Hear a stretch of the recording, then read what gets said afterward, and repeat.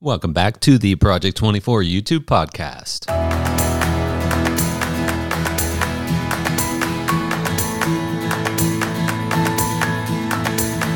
Well, hey, y'all ready for this? This is interesting this time. I'm actually pretty sick. I got a pretty bad cold as I'm recording this. So I just popped in real quick to record a episode for you here. But the fun thing is we get some interesting topics to talk about today. The first having to do with how do you think about dislikes on your YouTube channel? Now, I realize this is something that probably every YouTube creator at some point has to just at the very least say, oh, I don't care about them, or make some sort of decision about what you do about YouTube dislikes on your videos. But there was a really interesting thread started by Project 24 member Hagen. I hope I'm pronouncing that right. It's called How to Think About Dislikes, ? There's some great conversation going on in there.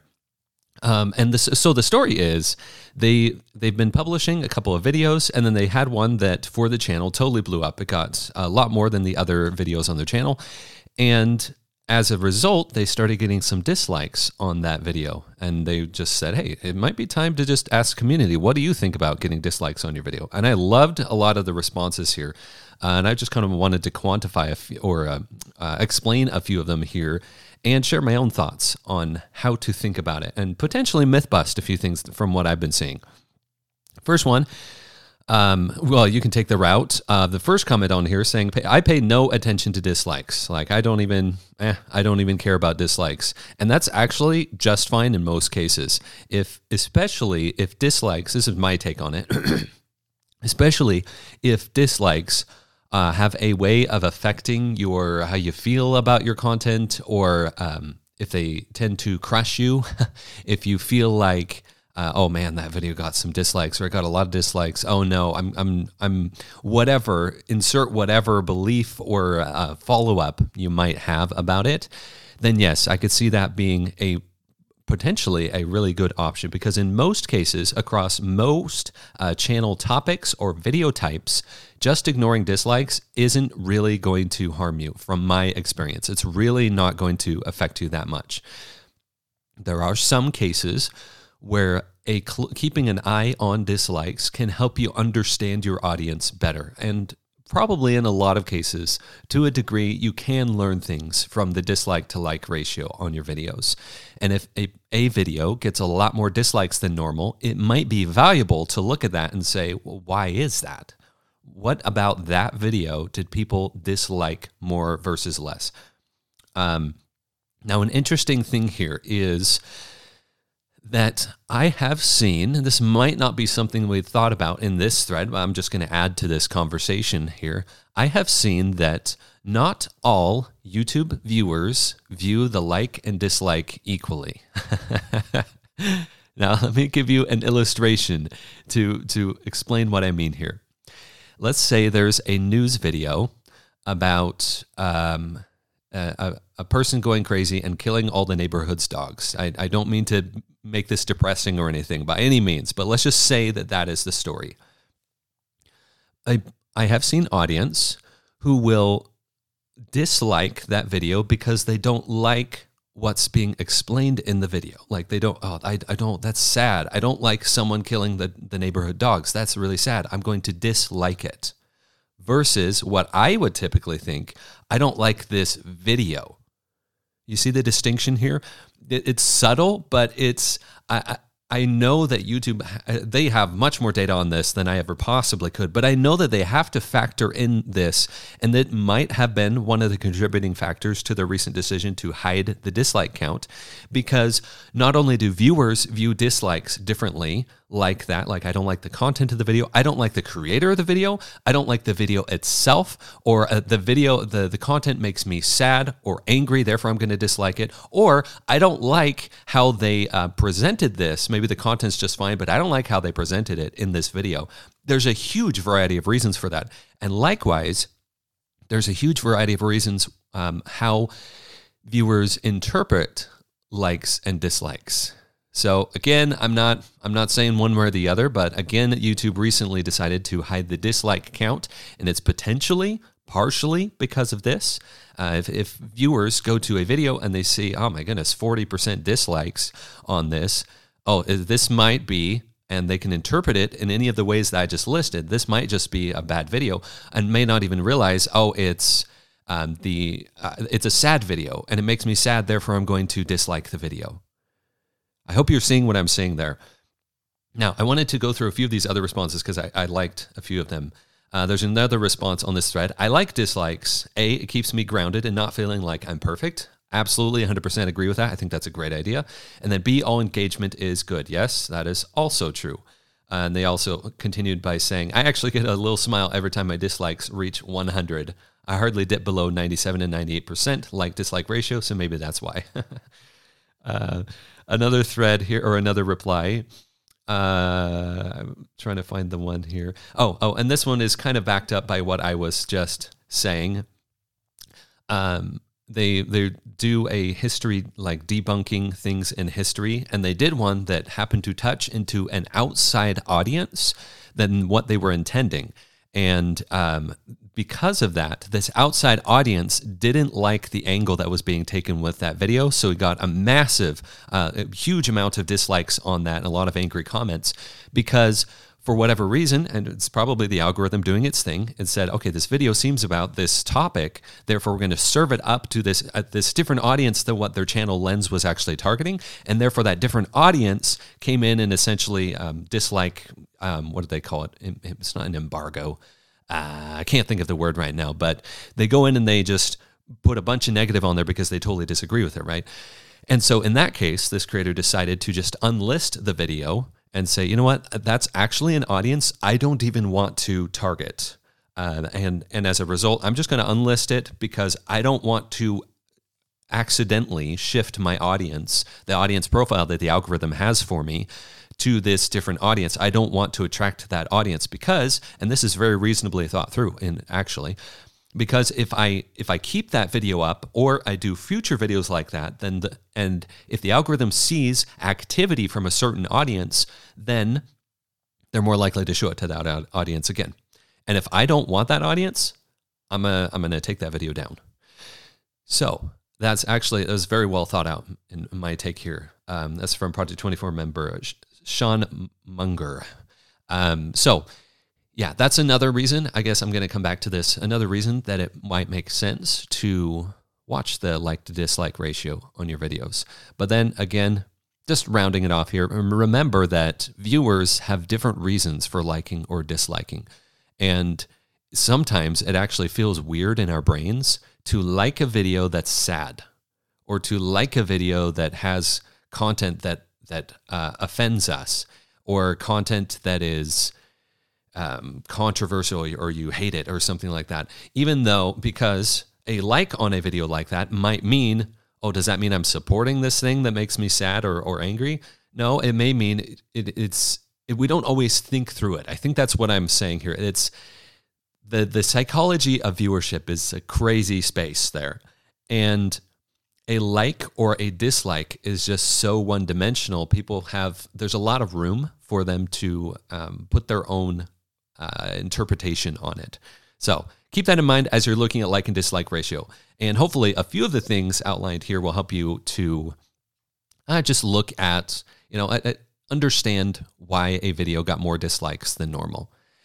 The other reason I will say for a higher dislike ratio, I'm realizing this is the one I skipped here, that perhaps we can learn a lot is if it's core audience, meaning a lot of early viewers. If you have a group of people that, let's say you have 1,000 people that for sure watch every video of yours, and it's like your core superfan audience.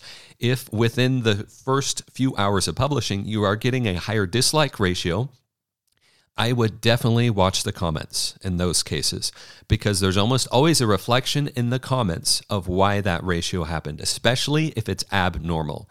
Almost always you'll get something in the comments, especially if it's from superfans. They'll let you know, like, hey, I feel like you were off on this one, or I feel like your quality is usually, at a 9 or a 10, but this one was like a 4. There was just something off on this. Or did you realize that your audio cut out here, here, and here, and you didn't realize it when it exported? Like there's a lot of those types of things. Usually you kind of have to read the audience, read the room, right? but watch the comments to understand why that is coming through. Again, that's one of the strong things, in my opinion, of YouTube, because we have such real-time feedback in the data and in the comments and the replies from our audience. So there's those things. Next one, I wanted to address this question. This was in the Project 24 community here. It's asked by Project 24 member In Servo. And the question is, seeing a lot of my own videos in Industry Audit, is my niche too small? Now, initially, they're doing an industry audit on their channel, and they're finding, as they're searching through videos, that when they search for search queries and terms, et cetera, and it's for a specific an analytics software called KNIME, or KNIME, I hope I'm pronouncing that right. It has to do with automating Excel, Microsoft Excel. And they're finding a lot of their own videos when they search these, even in an incognito window. Now, that was a little bit debunked a little bit further down in the thread from some very helpful replies saying, hey, maybe you need to get incognito, maybe a separate browser, something like that, so you don't have that same data, so your videos are less likely to show up. But even after doing that, they're finding that a lot of, so I'm going to read this, but the results are all so super mini, like 1,000 views on a competitor's video here, 800 on another video there. I did not find any cracks, like where the views massively outpace the subs on a channel anywhere. Even by the by far biggest channel in the space, the one from the software manufacturer themselves, has just 19,000 subscribers and an average 500 to 1,000 views per video. So back to this original question, is my niche too small? Yes, it is. If you are finding this, if you go through an industry audit and you listening to this are finding something very similar, if all the questions you're asking when you're searching through YouTube and you're finding these areas, you're trying to find cracks, you're just trying to understand your industry on YouTube, and you're finding indicators like what this Project 24 member is finding, then yes, that niche is too small. Because there's a few ways to look at this. One, actual numbers, we are just not seeing that capacity on YouTube. The other is, if you are looking to grow a channel and the goals you have for your channel include growing to past a certain point, then if you're seeing a semi-hard capacity ceiling on that niche category on YouTube, and that is the only thing you're planning on doing on your channel, you're going to run into issues, because it's the whole purpose of the industry audit here, is understanding what is the industry on YouTube. How big can I go? How big are my competitors? It's one of the best indicators that I see on YouTube when you're doing the audit, is just how big is this audience on YouTube? Because there's a certain capacity for it. And the approaches I say competitors, but the approaches the other channels in that same niche are taking they're capturing it up to this point. And that doesn't mean that you can't add additional dynamics and do your own creative way and outpace them. I'm not saying that at all. It's more, you're getting a gauge for the audience size on YouTube. And so if you're finding yourself in this situation, like this thread in Project 24, and you're seeing, whoa, okay, so even the software company itself, well, that's a company YouTube channel. I'm just going to say that most company YouTube channels don't know how to do YouTube, so I actually don't usually look at them unless they're just really good at it and they make entertaining content.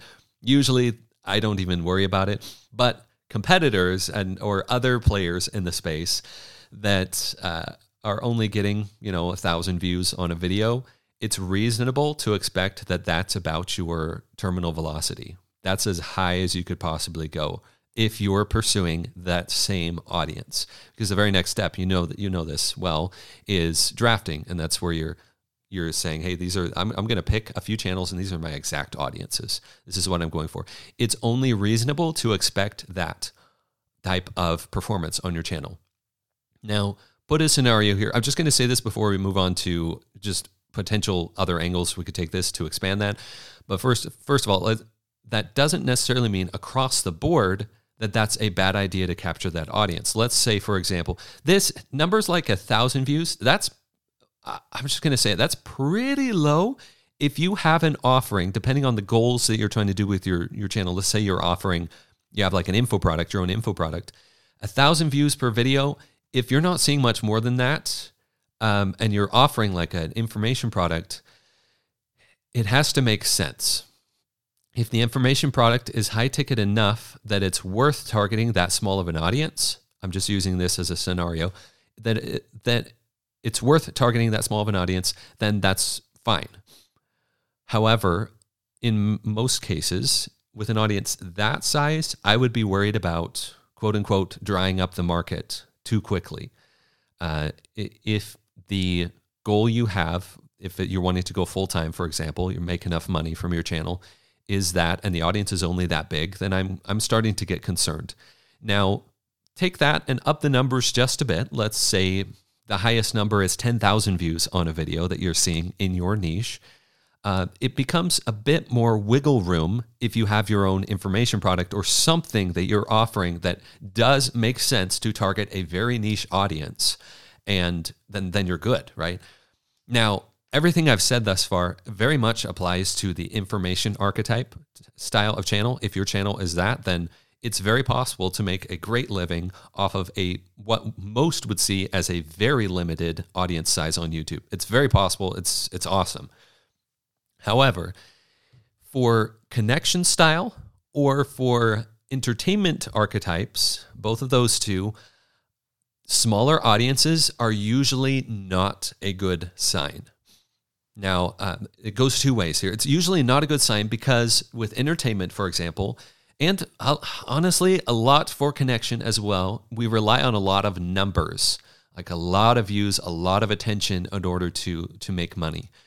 Typically, now there's always exceptions here, but typically that's what I'm looking at. So if I have a specific area that I'm specific topic, and I'm really trying to target it with entertaining content in that specific, very specific topic or niche, and I'm only seeing 1,000 to even like 10,000, I might start to get concerned in those areas, and I might want to broaden out at that point. Same with connection style. Okay, but back to this question here of, okay, if you're targeting a niche and you're only seeing 1,000 views on a competitor's video, maybe 800 here, 500 there, something like that, what do you do then? I'm going to pull it back to this example here of if you're targeting this automation software for Microsoft Excel. Now, this back and forth in this thread was interesting because the point was brought up like, look, I'm in software. Another person commented, said, hey, I'm in software, and I've never heard of that program. I have never heard of it, which might be the issue itself, which is very true. So we have a choice at this point. If you're targeting something that you feel like a lot of people don't know about on YouTube, then we've got two options. We can either broaden and do additional topics, meaning adjacent topics or verticals, if you're mapping out your where your channel is on YouTube, additional verticals, that type of thing. So it could be all automation software on Excel, or it could be automation or just automation in general on Excel, or automation on Google Sheets, or all of those programs. If we broaden to that audience, I am certain there's a much larger audience for automation in general in those spaces. And that's, again, that we're remembering that's not even just general teaching Excel or anything like that. It's automation on Excel, right? Now, that's one option. We could broaden that way. The other option is, this one is the harder one. And there's some overlap between these two options, but if we really want to go for this program, we have the option to educate people on it by using language that they would understand. And this was actually brought up in the thread here. So, for example, if people don't know about this software, I can't remember what it's called now, Knaim.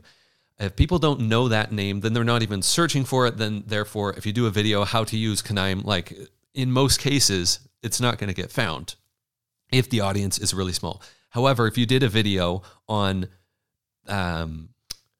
the top automation software for Excel, so you're taking a step back, even if your niche is still this Knaim software, you're taking a step back and you're using language that people are looking for, but they don't know that they want Knaim as a solution. I hope you're following here. So if you're doing that, if you're taking a step back with your language that you're using in title and thumbnail, then that is an opportunity to broaden the net, so to speak, and get people in that didn't even know that they wanted that software. They didn't even know it. But they get in, they realize, oh my gosh, this is good. Therefore, they're going to watch a lot of the other videos on your channel.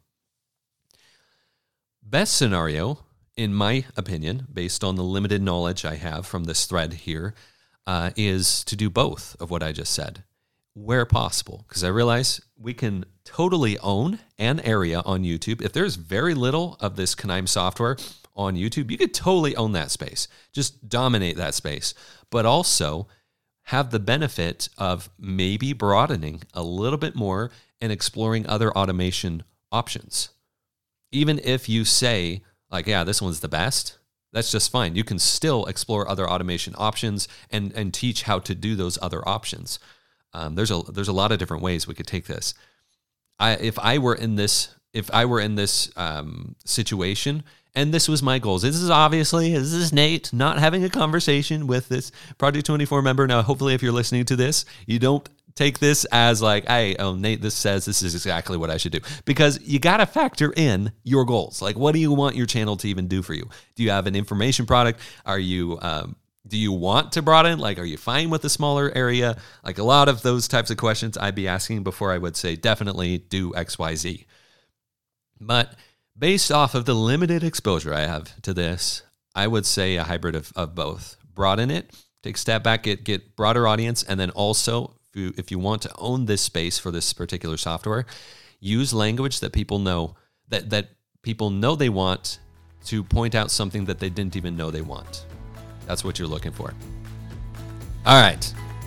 I'm hopefully my voice didn't sound too rough or scratchy with this cold going on here. Hoping this has been useful for you. As always, let me know if you have additional questions in the community, and we'll see you next time.